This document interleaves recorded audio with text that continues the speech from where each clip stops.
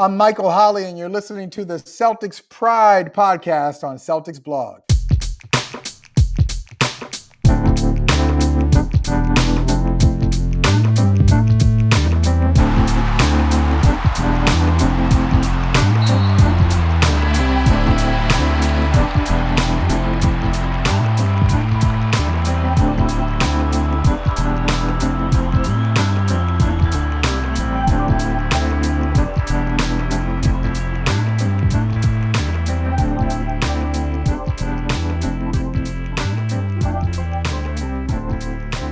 Welcome to the Celtics Pride podcast on Celtics Blog. I'm Adam Motenko. With me, as always, my twin brother Josh.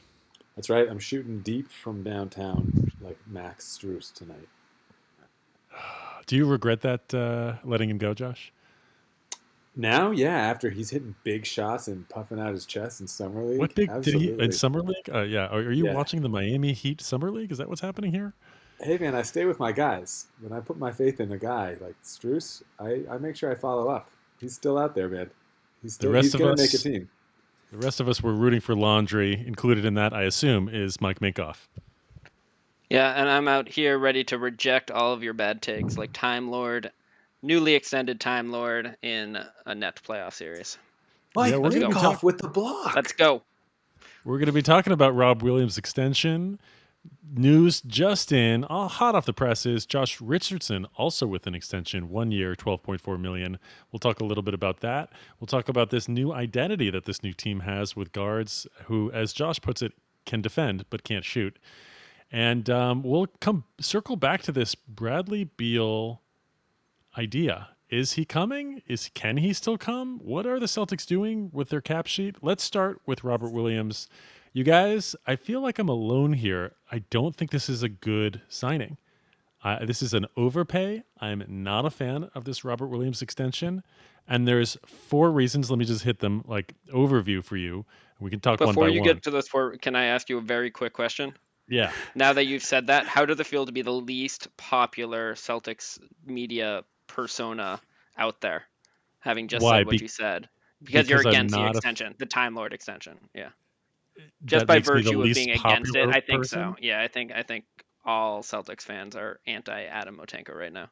Well, I'm not trying to win a popularity contest here. Just talking Celtics. This is what I think. There are 4 reasons. Number 1, he performs like a guy who's in a center by committee, but he's getting a contract for a starting player who actually stays on the court. This guy has not proved he can stay on the court. Number 2, he's a center. They come cheaper. It's sort of a Belichickian money allocation thing here. We should not be paying a ton of money to centers. Number 3, he's a restricted free agent. We did not need to do this yet. And number 4, it doesn't make sense compared to the other moves this offseason and this idea of creating cap space next year to sign Beal. Now that's basically impossible. Which one of these do you guys want to talk about first? I want to start with the last one because that's just objectively incorrect. The second we sign Marcus Smart to an extension, we forfeit the possibility, absent trading Smart and taking back 0 salary, which was highly unlikely to happen. We forfeit the possibility to sign a max player outright next season in free agency. We had already this was kind of mentioned on the Celtics blog Slack that we basically made the decision to operate as an over the cap team next offseason. And so then it made sense to get Robert Williams extended at that point, at least from that basis, from that angle. Okay. At the same time that they signed Smart, they also said we're looking for flexibility.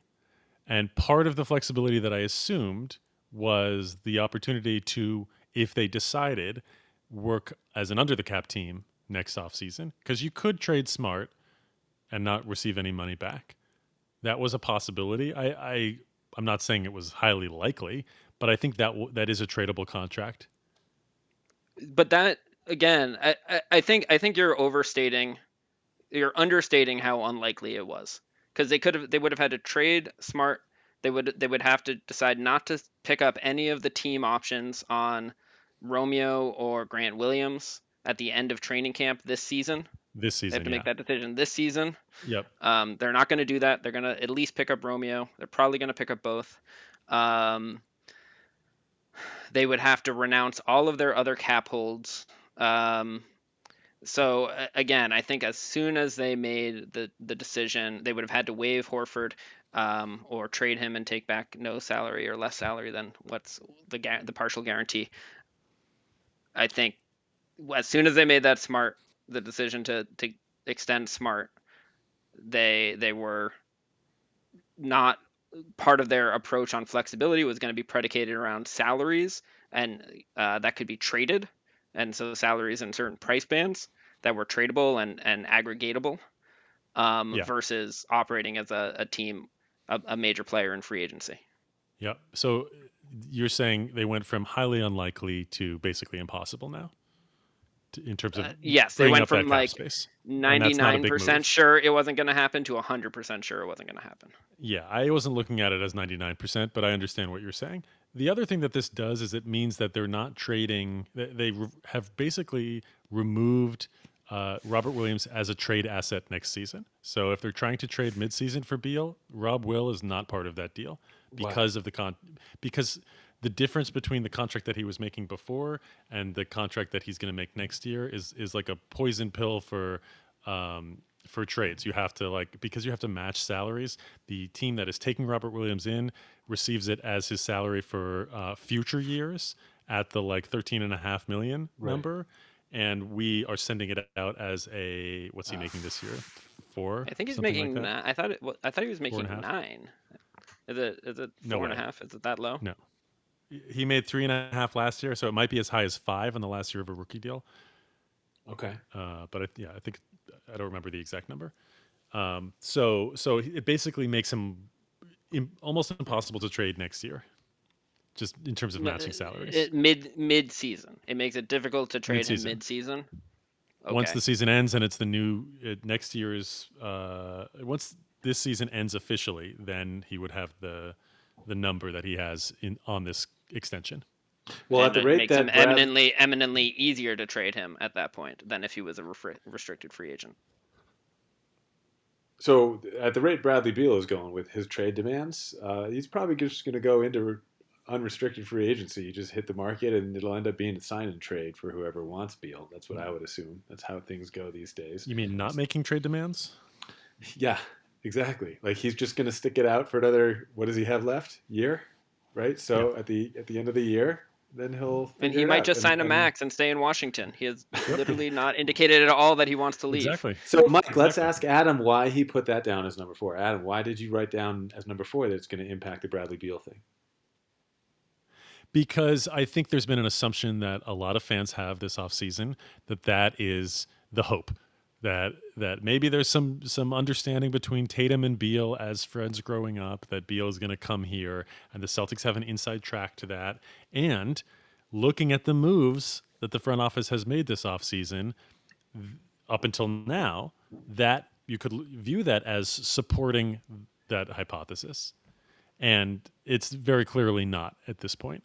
The idea that the team can spend into the luxury tax one, which Brad Stevens said in his last press conference that he has a right to. He's been given permission to by the front office, and one of the reasons they signed Schroeder to I can't remember which one, the lower mid-level exception instead of the $10 million one was because they didn't want to get hard capped so that they could spend into the luxury tax if they wanted to.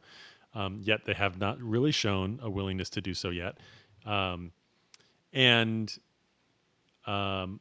lost my train of thought. Forgot where I was going there. So I'm under the impression that you can still trade for Bradley Beal. You just have to put pieces together that you just re-signed. So it's still not impossible to get Bradley Beal. No, but it's so Robert Williams, did you expect that he would be part of that package for Beal?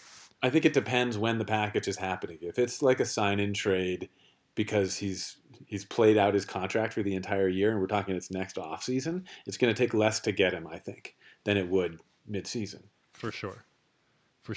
So this basically puts Robert Williams out of any potential deal in the next year, and to me that makes it slightly less likely that Beal would come here in a trade this coming season. This is such a confusing conversation for me. Like, you guys are talking about like Bradley Beal, like we've just butchered this very likely chance we had of getting Bradley Beal, like, or the sign and trade could still happen. Sure, a sign and trade could still happen. Like, I think the chances the Celtics get Bradley Beal is like 10% or less. Like, this is not, we're not hanging our hats on the likelihood that we're going to get Bradley Beal. We signed a player that we think has a lot of potential and has shown some incredible flashes to a good cost controlled contract. At the one point, or one of the points, Adam, that you brought up that we haven't talked about yet is that we're overpaying him. Yeah. And I think we should talk about that because I think like we just disagree on whether it was worth paying this amount of money at this time. Another piece that we haven't heard reported yet that, so I'll just, my personal opinion is that if there's no team options, if there's no incentives around games played, I'm still comfortable with this deal. That said, I bet we're going to find out that there's a team option in the last year or partial guarantees or incentives based on games reached that are going to make some of the things that you're upset about as far as the dollar value attached to this less problematic when more details about the contract come out. That's my guess. Well, It's I would just a love to guess. see that. Yep. And my reaction here is all based on an assumption that it's just the straight, what is it, 4 years, 56 million, 54 million, averaging out to 13 and a half. So let's talk about this value because my biggest issue here is that Robert Williams cannot stay on the court. He has averaged 38 games a year in his 3 seasons in the league. He has only started 16 games in his entire career. He averages for his career 14.7 minutes a game, 19 minutes a game last year, but 14.7. Let me give you guys some comps to this, okay? 38 games per year on average, 14.7 minutes a game, only 16 games started. Romeo Langford, 25 games a year, 13 minutes per game. So similar minutes per game. These are low-level players. Grant Williams, 66 games a year. Grant Williams has averaged more minutes per game than Robert Williams, Yeah, but 16.5. who would you rather have on your team right now? Well, the point is, this Grant Williams, Yeah. I don't think of him as somebody who is a resoundingly helpful player for the Celtics. And yet he has only 2 less starts than Robert Williams. Semi Ojeleye, same average minutes per game, 64 games a year, 24 starts. Like, the Celtics had 3 centers on their team. They had 2 centers on their team last year that started almost 3 times as many games as Robert Williams has in his career. They started that number of games last year, just last year. Daniel Tice, 51 starts, Tristan Thompson, 43. Almost 3 times as many starts. Robert Williams has not proven that he is a starting player in the NBA. He has not proven he can stay on the court in the NBA. And we are paying him like he is a top 15 center in the league. We're paying him like he is a starting center who can play 30 minutes a game. And he just isn't yet. So, yeah, I mean, again, we're just going to disagree on whether it's worth making this decision. Correct, he has not proved that he can stay healthy. He has proven that he is improving, and he's getting closer and closer to being able to be kind of a reliably disruptive player on the court, at least when he's on the court, which was the other big question about him, right? Is can the game slow down enough for him that he can kind of make the right reads on defense and be in the right place consistently and not not get stupid fouls and not jump and get out of position trying to go for blocks that he doesn't have to go for. And he's made a lot of really important strides on that side of the ball. On offense, he's really really effective. Obviously, as a lob threat, he's gotten much better as a screener. He's a very very good passer. So one thing you said, Adam, was he hasn't proven it. Now, and your argument is basically boils down to we should wait until he proves it before we pay him. And he's a restricted free agent. There's no need to pay him now. The Yeah, that flip third side part. of it, He's a restricted free agent. the flip There's no need to do it now. the flip side of it is if the team's belief, if the team believes in him and they believe that he has more to show, and that if his injury information is such that he could have a really solid or strong year this year. His kind of commitment to self improvement is such that he could have a really strong year this year. If the risk calculation is, well, let's pay him more than he's proven he's worth now, on the basis that if we wait, he's going to get a salary that's too cost prohibitive for us to match, or if we do match it, we're going to be in a worse and less flexible financial situation in a year from now.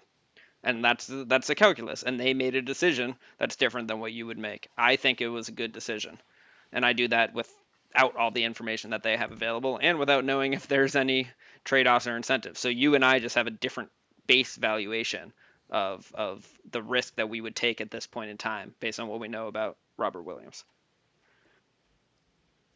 So, Mike, the fact that he's a restricted free agent next year, that we did not actually need to sign him to an extension, we could have waited until next year and then seen, one, what kind of a year he had, and two, what other teams would be interested in him, still with the ability to match any offer that they had, or if he got some offer that we may not have wanted to match, to potentially trade him and get assets back.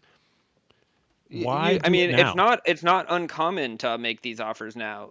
Atlanta offered like a 480 or something like that to John Collins last year. He turned it down. He made a Mhm. bet on himself, and it paid off.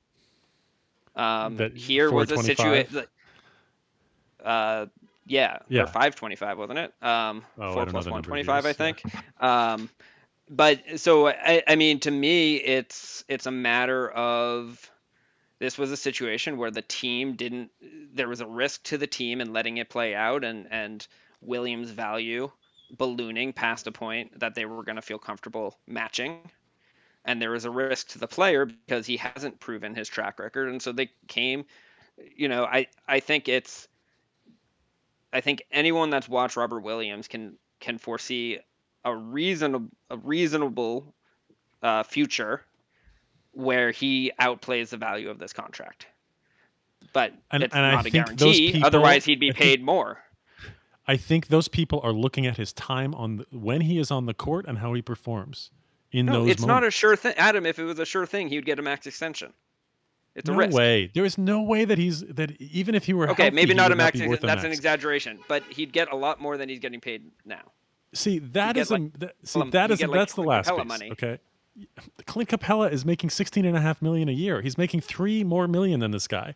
This is the thing people are missing. They look at the 13.5 and they go, "Oh, that's not a ton of money." It is for a center. That's not a lot of money for a wing. It is a lot of money for a center. You're paying him like he's the like ninth or 10th best center in the league. No, you okay. First of all, you keep increasing the number in the pecking order where he's paid. He's like the 18th Look, highest paid center in the league right now. I thought he was a lot higher than that. No, he's I think not. I think he's a lot higher. I think he is. He's no Hold more on. than 15th. I don't I'm going to believe. pull it Well, up. hey, while you guys go Josh, look you it shared a up, list of this, and he was like 18. That list included like Giannis. It included like one or two like maybe centers. I think Giannis is legit classified as a center, so I was fine with it. But anyway, go ahead, Josh. while you guys go look it up, let me just say a few things about Robert Williams. I When got it right here, Josh. You want to go first?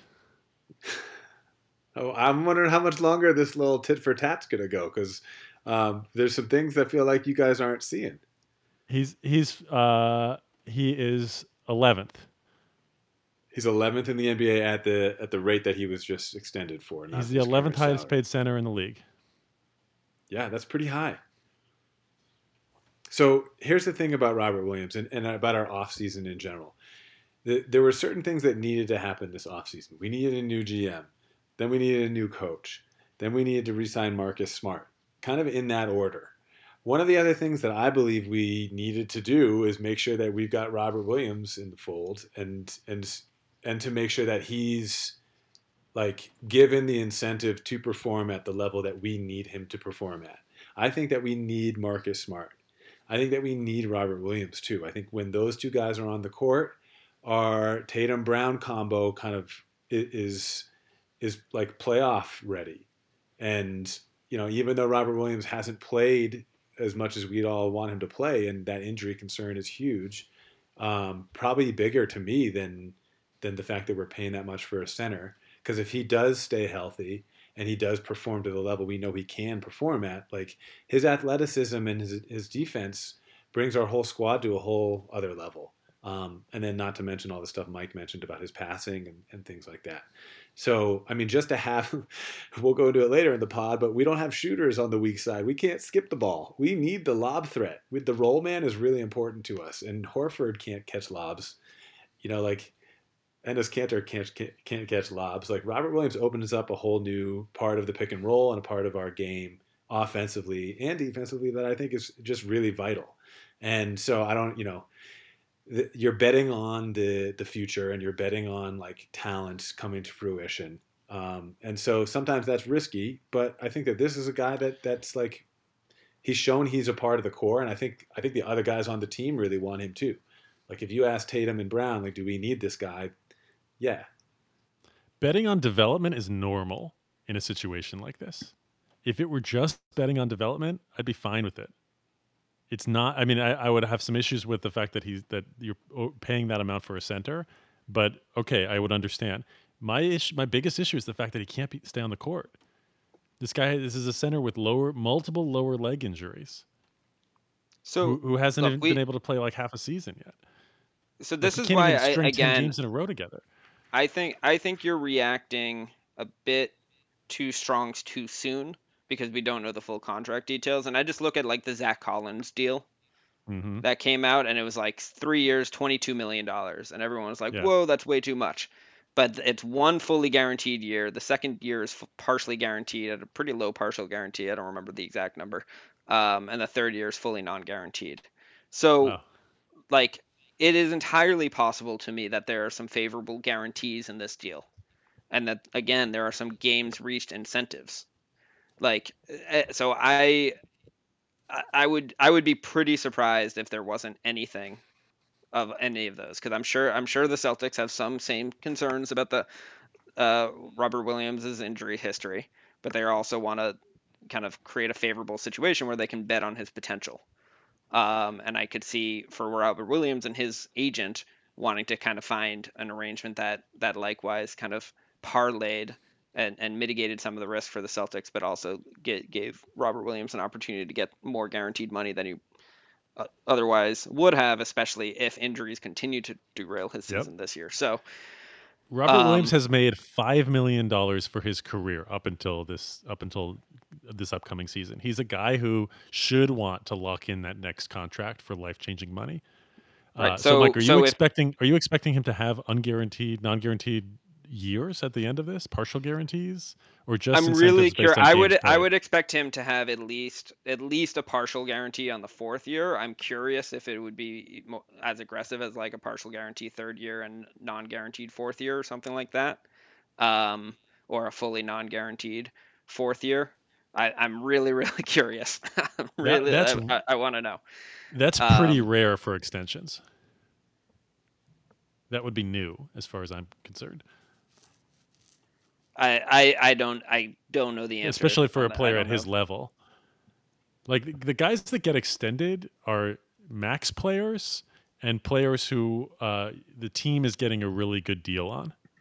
And I just Adam, don't. He's Adam, not that in here's the that thing. category. If he plays 70 games, 60 games, and plays like we think he can play, and Yeah. then does that again, and then does that again, I No, no, think that no, this no, no, no. contract could end up being a steal. I think If he that does, 3 years down the that line, next year, Josh, if he does that next year, what do you think he's getting offered as a restricted free agent? That's the real question here. more than Like, this. what number is he getting? How I, much I more? think yeah, I it could think the be 18 Jared to Allen 22 million a year. the Exactly. Jared The Allen Jared deal is an Allen. example. The Like I Jared don't Allen deal is And such a crazy overpay, like right. Yeah, and Jared by a Allen's front office better. that I don't really trust. And And he's Jared better, Allen's yeah, and better. he's proven a lot more. Yep, and it's in So a Jared smaller Allen, market. $20 million a year. Apparently, Toronto was after Jared Allen, but do you really think Masai was going to play $20 million to a middle of the road center like Jared Allen? I don't. I think I I don't think think if Cleveland had Robert. any competition for him. So first of all, Williams' salary next year is going to be like 11 million. I think there would be plenty of teams that would offer him at least 15 million. the salary cap is also probably going to jump pretty sizably in 2 or 3 seasons. We Yeah. talked about that last episode. So I think this is going to be a situation where, like, when Avery Bradley signed his deal, everyone was like 4 for 32. That's crazy. And then like a year and a half into it, everyone was like, oh, that's a really movable deal.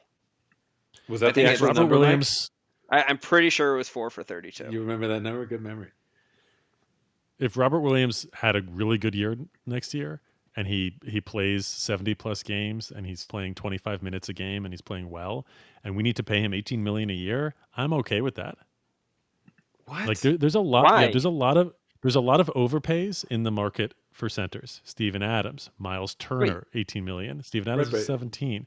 You're You're against you're that. complaining about this overpay, but you'd be okay with that overpay? When that overpay would be more restrictive to the team? That doesn't I make any I sense. I would rather overpay for somebody that has actually proven an ability to stay on the court than pay slightly less for them and have and like I really don't trust that Robert Williams can stay healthy in his career. I just don't trust it. And Josh, for someone who always is saying the best ability is availability, I'm shocked you're cool with this because he No. has no ability in that area. And for Mike, like if you're saying, well, the team must have information on his health history that makes them not worried, I completely agree with you. They must have that. And then my next question is, why hasn't he been able to be on the court for his first 3 years then? Like, is it just like fluky nagging injuries? I like, okay. I mean, I think the turf toe was pretty fluky that he had in the playoffs at the end of the season.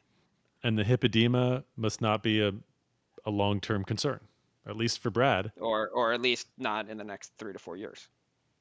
I mean, Brad, So like, so the it's team is super invested in sports science, um, and like projecting health and well-being of players. Like, I'm sure they're looking at it and factoring it into their decision. I Again, I would be shocked if there were. I'm still okay with it, even if there aren't. But I would be shocked if there aren't incentives and non-guarantees or partial guarantees. I'd be shocked. everybody that loves this deal loves it because they're going, if he can stay on the court, if he can reach his potential, then it'll be a steal. So Yeah, but half the deals there's in the NBA are like that, in my opinion. You're not there. paying for what's been proven in the NBA. Yeah, and I'm not suggesting that we need to. It's I You're, don't think you're that's the literally case. suggesting we need to. No, I don't. I think it's the case for development. Great. If it's for health, for somebody that hasn't proven they can stay on the court, you don't see those deals often. So the other piece of this that where maybe I'm unreasonable, but I think one of the other reasons I really like this and why I'm really happy we didn't try to kind of grind it out and play basically the game of chicken and wait for the RFA deal. Approach this with the maximum shrewdness available to us effectively is because I think the team has a lot of reputational damage to undo from the fact that Ainge always operated that way. And I don't think it played to the Celtics' favor over the long term. So I think Robert Williams was a player that they took late. He was a little bit of a knucklehead, very little bit of a knucklehead in the early going, but he's acquitted himself extremely well. He works really hard by all accounts. He's a great teammate, great locker room guy, a little bit goofy. And I think the team believes in him and wants to invest in him and doesn't want to like let it play out to RFA just because it can. And I think that matters. So I'm happy that we're doing that. So you think it's a Doesn't- symbol? They're sending a message to the rest of the team or the rest of the league that they're turning Yeah, over I think a it's new just leaf like that? it's how an organization chooses to treat its players and do business. Just because you have an avenue available to you doesn't mean you have to execute it. I mean, I think that's a big point, Mike. I also think like when you're looking at like who are our guys, like who's a part of the core, like Rob is in there. He's not one of the young guys anymore. Like if you look at the younger guys on the team and you look at Romeo and Neesmith and Pritchard, like Time Lord's, he's out of that category. He's got a nickname. He's got the game to match it. I think that he's more proven, even though he can't stay healthy. Like he's just in our minds, like he's our guy. And so I think that's the GM saying he's our guy. Okay, last point. Resource allocation. Paying money for a center. At this point in the NBA, wings are king. Those are the guys you want to be spending money on.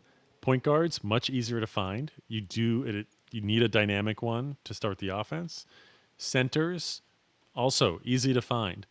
If you can get an amazing one that can play both ways and stretch the floor, wow, an advantage. But for the most part, teams are spending money on where the value is, and that's on the wings. That's players who can defend multiple positions, switch on defense, and shoot the ball. Those are the So high value players. So part of my issue here is it's a big outlay of money, of a percentage of the cap for a center. Do you guys think that we should be like taking an approach to how we design our roster by saying, well, we should be paying centers less money and point guards less money and wings more money? Because that's how I feel. I'm not sure the truism from 3 years ago is as true now. The MVP of the league is like a 270-pound Serbian nightmare, or Serbian dervish. I don't know what is it like. The teams with the best records in the respective conferences had max centers.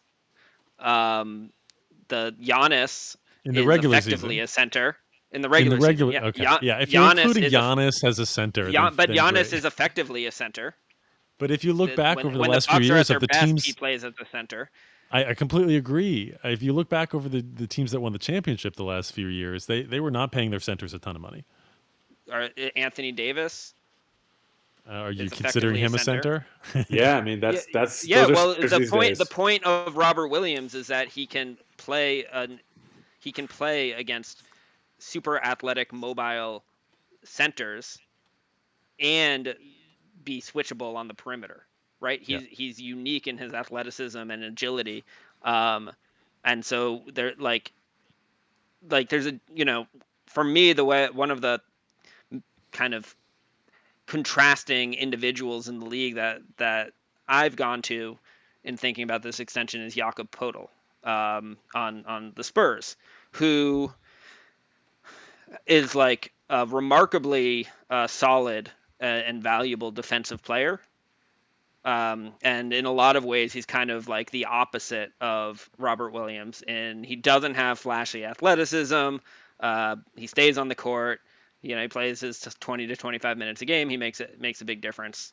He's paid a few $2 to $3 million a year less. His deal averages 8.75 a year. Yeah, So like $3 million ish less.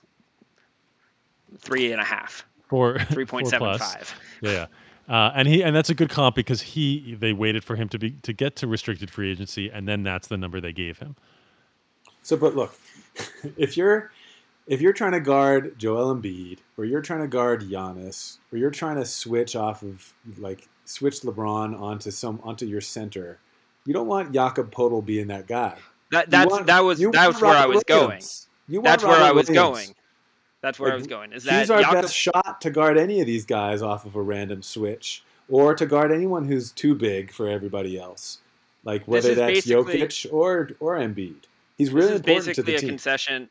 We like this deal is, as much as anything, the team saying, ready or not, we need Robert Williams to grow into and exceed this contract, either because he's going to be part of our core when we're getting to championship contention, or because he's going to be one of the pieces that brings in that player that moves us there. But like, we have to make a bet on Robert Williams, because he's key to our path to getting to championship contention. And that's what this deal signals to me. And I don't disagree with that. And our Giannis stopper is now playing in Milwaukee. Semi Ojo. Well, no, we got Al now. We got Al now. Let me ask you this question: would you rather have Evan Fournier and Daniel Tice next year, or Robert Williams and Josh Richardson? Oh, man, that's tough. Because that's what we're talking about here. They would not shell out the money for Evan Fournier, but they'll add the extra money and they got rid of Daniel Tice because he was going to be too expensive. He just re-signed for, I think it was $9 million, nine and a half. It's basically the full MLE for 4 years with the Bulls. Why can't that's we a choose reasonable deal. Why can't we choose Time Lord and Fournier in that scenario?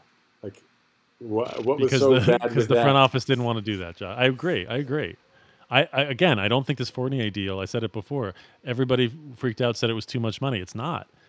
3 years, $20 million. The last year is unguaranteed. That's a reasonable deal for him. He's a good player, and I think you should be spending the money on wings like that. But part of the thing with Robert Williams being a center getting this money is that you can piece together your Daniel Tices, your Bouchers, your Podals, your like you can get guys making the minimum, making $5 million a year that can play minutes there. And you can shell out $10 million a year for But a reasonable starting center, and then fill in elsewhere. Not if you want to win the championship. Yeah, it's exactly. I don't want I those guys think in the playoffs. Daniel Tice ran up against Bam and couldn't do it. Daniel Tice can't do anything against Giannis. Daniel Tice can't do anything against Anthony Davis. I love Daniel Tice. I thought he was awesome. I thought he was wildly underrated here. Anytime Bill Simmons talks about how Celtics fans hated Daniel Tice, I want to scream at Bill Simmons because I'm like, what are you talking about? You're misrepresenting most Celtics fans that I see on Twitter. Like, Agreed. Daniel Tice was awesome. Love Daniel Tice. But at the he's not going to be a championship level center. The Celtics are investing in Robert Williams because they think he could be.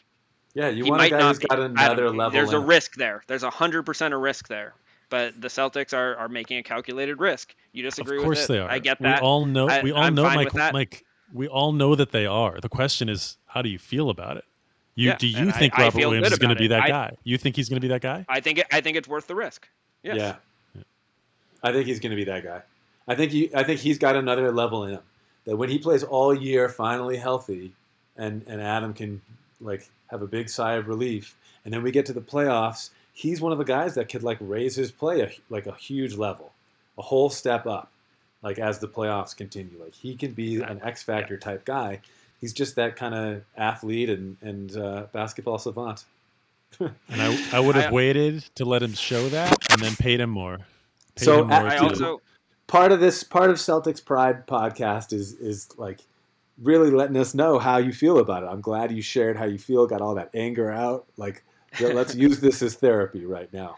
I also one very quick thought on Robert Williams. I do think we've started to see a little bit of his like 15 to 20 foot jumper come out.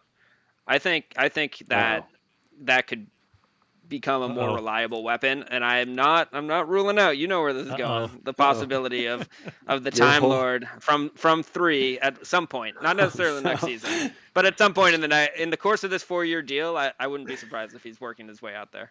Just like Tristan Thompson last year, right, Mike? Yeah, that one didn't look so good. I still have to pay you guys for that. Mike, after having such a good point, hammering that point home so well. Wait, you don't think the jump shot can come out? Not necessarily the 3-point range, but you don't think we'll start seeing more of that 15 to 20 footer at least? Not only do I not think, not only do I not agree with that, but I wouldn't have ended such a strong argument with such a baseless, frivolous like addition at the end, like just to make sure. It's coming. I feel like it kind of like cut your legs out from underneath you. No way. As concerned as I am about Robert Williams staying on the floor, as concerned as I am about Robert Williams staying on the floor, I'm even more concerned about the idea that he's going to get a 3-point stroke and shoot them at volume. Well, with this contract, Adam, he better. That's right. Exactly. No, he doesn't. He doesn't even need to do that. That's what the 3 stands for in his name. Yeah. Did you guys know that? Did you guys know that Luke Cornett has started more than twice as many games as Robert Williams in his career? I kind of like Luke Cornett. Did you know Luke Cornett has played for many more terrible teams than Robert Williams has in his career? Well, ESPN a related fact. Did you know that Enes Kanter has started more than twice as many games as Robert Williams just last year for the playoff? Portland made the playoffs, right? Did they? Yeah, I think so. Adam, how many summer leagues adds up to Robert Williams' total games played? Can we talk about Josh Richardson? Yes, and I just the transition to that is I would probably be a little less annoyed by this signing if the ownership group showed a willingness to pay the luxury tax this year by re-signing Evan Fournier. So. And if they didn't have a marketing PR statements like, oh, we're looking for cap flexibility this year, well, clearly not in the realm of signing a big time free agent next year. After you said that, that's not part of the flexibility that you're looking for, and clearly Why? you've now extended Josh Richardson another year. So I'm just confused about what is this flexibility we're talking about if you're It's creating like all you this don't long term. understand how sign and trades work. I don't, or Mike, I It's like mean, it's settle like you down, don't Mike. understand how cap sheets work going forward. The flexibility of not having people signed is part of what I assumed that they meant by that. So now acting as an and you over the were tax wrong in team with your a lot of, assumption. yep, and now they're acting as an over the cap team, going years out, and I'm just not clear on what that flexibility looks like as you're signing people multiple years into the future. Maybe it So like, looks like maybe it looks like just not thinking Fournier was worth the number he wanted and trying to yep, get a replacement for him at a lower yep. number so that you have some more cap flexibility. 6 million or whatever it is. So it was one extra year of Fournier as opposed to the next two of Richardson at a much higher number. At a higher number that may have been Yeah, harder to yeah, move. yep. So I mean, the worst case scenario with that Richardson, I was surprised by the Richardson extension. I'm not gonna defend it to the death, but I also don't think it particularly limits our flexibility. It's a very movable salary number at that kind of middle band, $12 million, 12.6, whatever it's going to be next year. Um, Worst Do you case think scenario, Fournier it's an expiring deal effectively Hmm. after this year? after this Do you year. Yeah. do you think Fournier is tradable at his deal, 3 years, 60 mil? Because I think he is. Yeah. We talked about this a couple episodes ago. I think he would have been salary filler. I think if you're trying to move him for a better player, he's not going to move the needle. Like I don't think people are going to look at him Right. and be like, "Oh yeah, we can sell our fans or our ownership Right. that we got Evan Fournier." But he's the So, next level below that.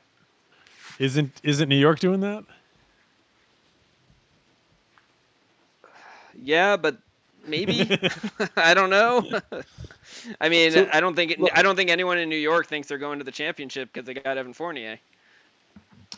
I hope not. no, but I think this goes to Adam's point about like, don't you want to load up your money on your wings? And there is a point to that. I think that there's the way the center position and the power forward position has gone from 7 footers and 6'10" guys down to 6'9" guys who can switch on defense, and they're really like large, small forwards from the 90s.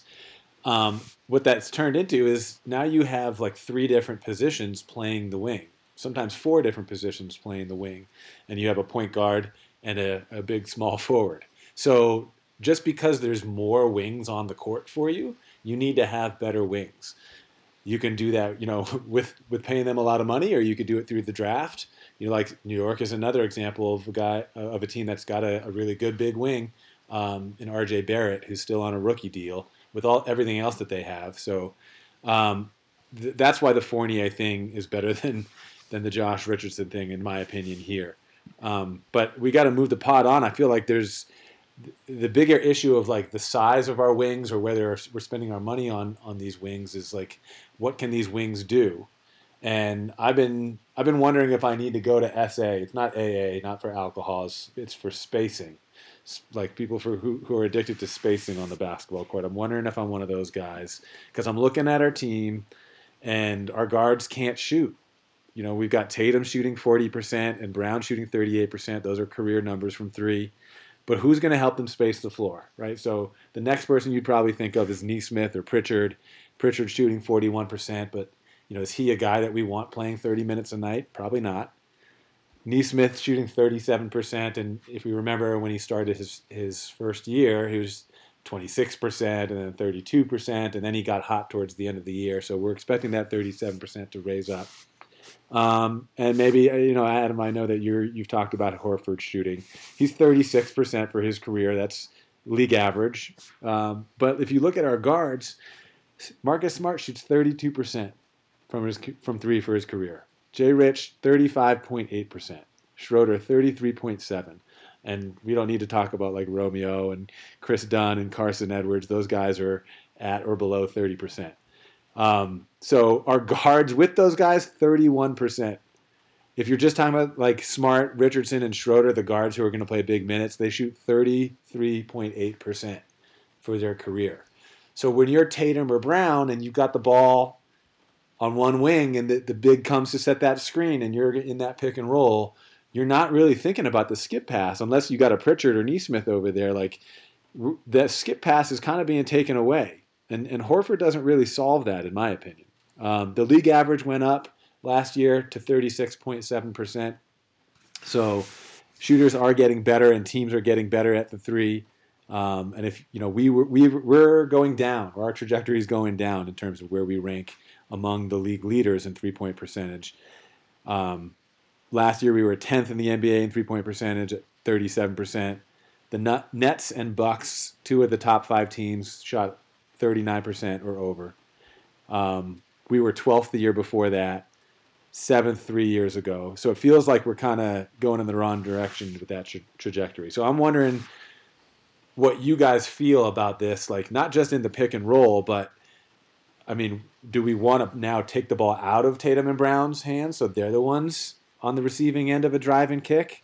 I mean, that might be one of the things, one of the reasons why we would get a Dennis Schroeder, who's a really quick driver, and a Josh Richardson who can do a little bit of that too. But I'm a little worried about this. This is kind of why I'm mad at him today. Thanks for sharing why you were mad. Well, I was thinking about this earlier today. I think Horford helps with that for sure. I think that Schroeder that's going to be an issue for him, but you do want the ball in his hands. Josh, last podcast you mentioned that he's good off the ball, and I wasn't quite sure what you meant by that, but I'm assuming you mean like grabbing it and cutting off a pass. But you're definitely going to need guys. Oh, and Marcus Smart. Sounds like the ball will be in his hands more, and I want him initiating the offense. I want him bringing the ball up. I want him running a pick and roll, and I want him passing off to those other guys. But I do expect that Tatum and Brown will be secondary, if not primary, ball handlers, and they are going to get trapped a lot. I think defenses are going to key on those guys, especially when there's only one of them on the floor, and you're going to need the guys they pass to hit shots. So that is definitely an issue. Now, you're getting great defense with it, so I expect this team to be a top 5-ish defense again, like they've been a few years coming up until last season. So hopefully you make up for that on the other end. So that was my next question. Does this team need to be a top 5 defense to make up for their lack of shooting? Mike, what do you think? I mean, you hope that they're a top 5 defense. I don't know. It boils down to a couple of things. I mean, one, what are you expecting from the team? I still don't really think they're going to crack higher than top 4 in the East. And I think more likely maybe a 5th or 6th seed in the East. So, they're off. The spacing is not ideal. The shooting is not ideal. But their offense is going to ride or die with the ability of Tatum and Brown to become more effective as creators and playmakers that make their teammates better. And so, there's kind of two sides to the spacing coin. One is, we need the guys to hit shots when they get the ball fed to them, but we also need our primary playmakers to be more effective at setting guys up to take good shots. Yeah. I do think we'll see a healthy dose of Neesmith this year and a pretty healthy dose of Pritchard. And I think if Pritchard Pritchard got pretty exposed. He showed in that summer league final we got to see the difference between a top 10 lottery pick and end of the first round pick and what their kind of future prospects, right? Like Pritchard's not going to be able to hold his own against the elite athleticism and intensity of starting caliber point guards, and Davion Mitchell is a total terror. But Pritchard is going to have a role that could be anywhere from 15 to 25 minutes a night. And if he's keeping defenses honest and shooting those deep threes, especially, that's going to be really significant for our team. And so I do think there's a real opportunity for both Pritchard and Neesmith to get run because we have a dearth of shooters. I think one of the silver linings or benefits of Fournier not being on the team is that it opens up a lot more space for Neesmith in particular. Um, uh, and we'll see. We'll see if Brad Stevens made a comment in the in introducing Josh Richardson, how the Celtics numbers were that Richardson's a better shooter than especially when he kind of gets the ball in the right places than his numbers, especially last year, would suggest. So I think they're counting on him to be better. I'm curious, Josh, if you have kind of at the ready Marcus Smart's 3-point shooting percentage for just his last, I don't know, 2 or 3 seasons versus his whole career. Because I'd imagine it's a little higher than that 32%, but I'm sure it's still not super overall. So yeah. Anyway, I do think the team has a lot of defensive potential. Then again, I thought that last year, and we were a defensive nightmare. So, we'll wait and see. If I were going to pinpoint a biggest worry about this team, it wouldn't necessarily be on our spacing and shooting. It would honestly be I'm still worried whether Jason Tatum has enough kind of true alpha dog in him to carry this team to where it needs to go. I'm not convinced he's got the I'm going to go and take it that we need from a true 1A player. Yeah, Marcus Smart's been at 36.4% in 2018. That was his best year. Then he went down to 34.7, and then last year 33%. Increasing the attempts so per year. 34-ish. So he's getting back to his career average of 32%. And then guys like Chris Dunn is not going to help us in that category. Like there's certain guys. Even the way I phrased it in my notes is even if you told certain guys that they could never shoot a 3-pointer. Romeo, Carson Edwards, Chris Dunn, we would still be averaging 34% from 3 or 33.8 among those guards.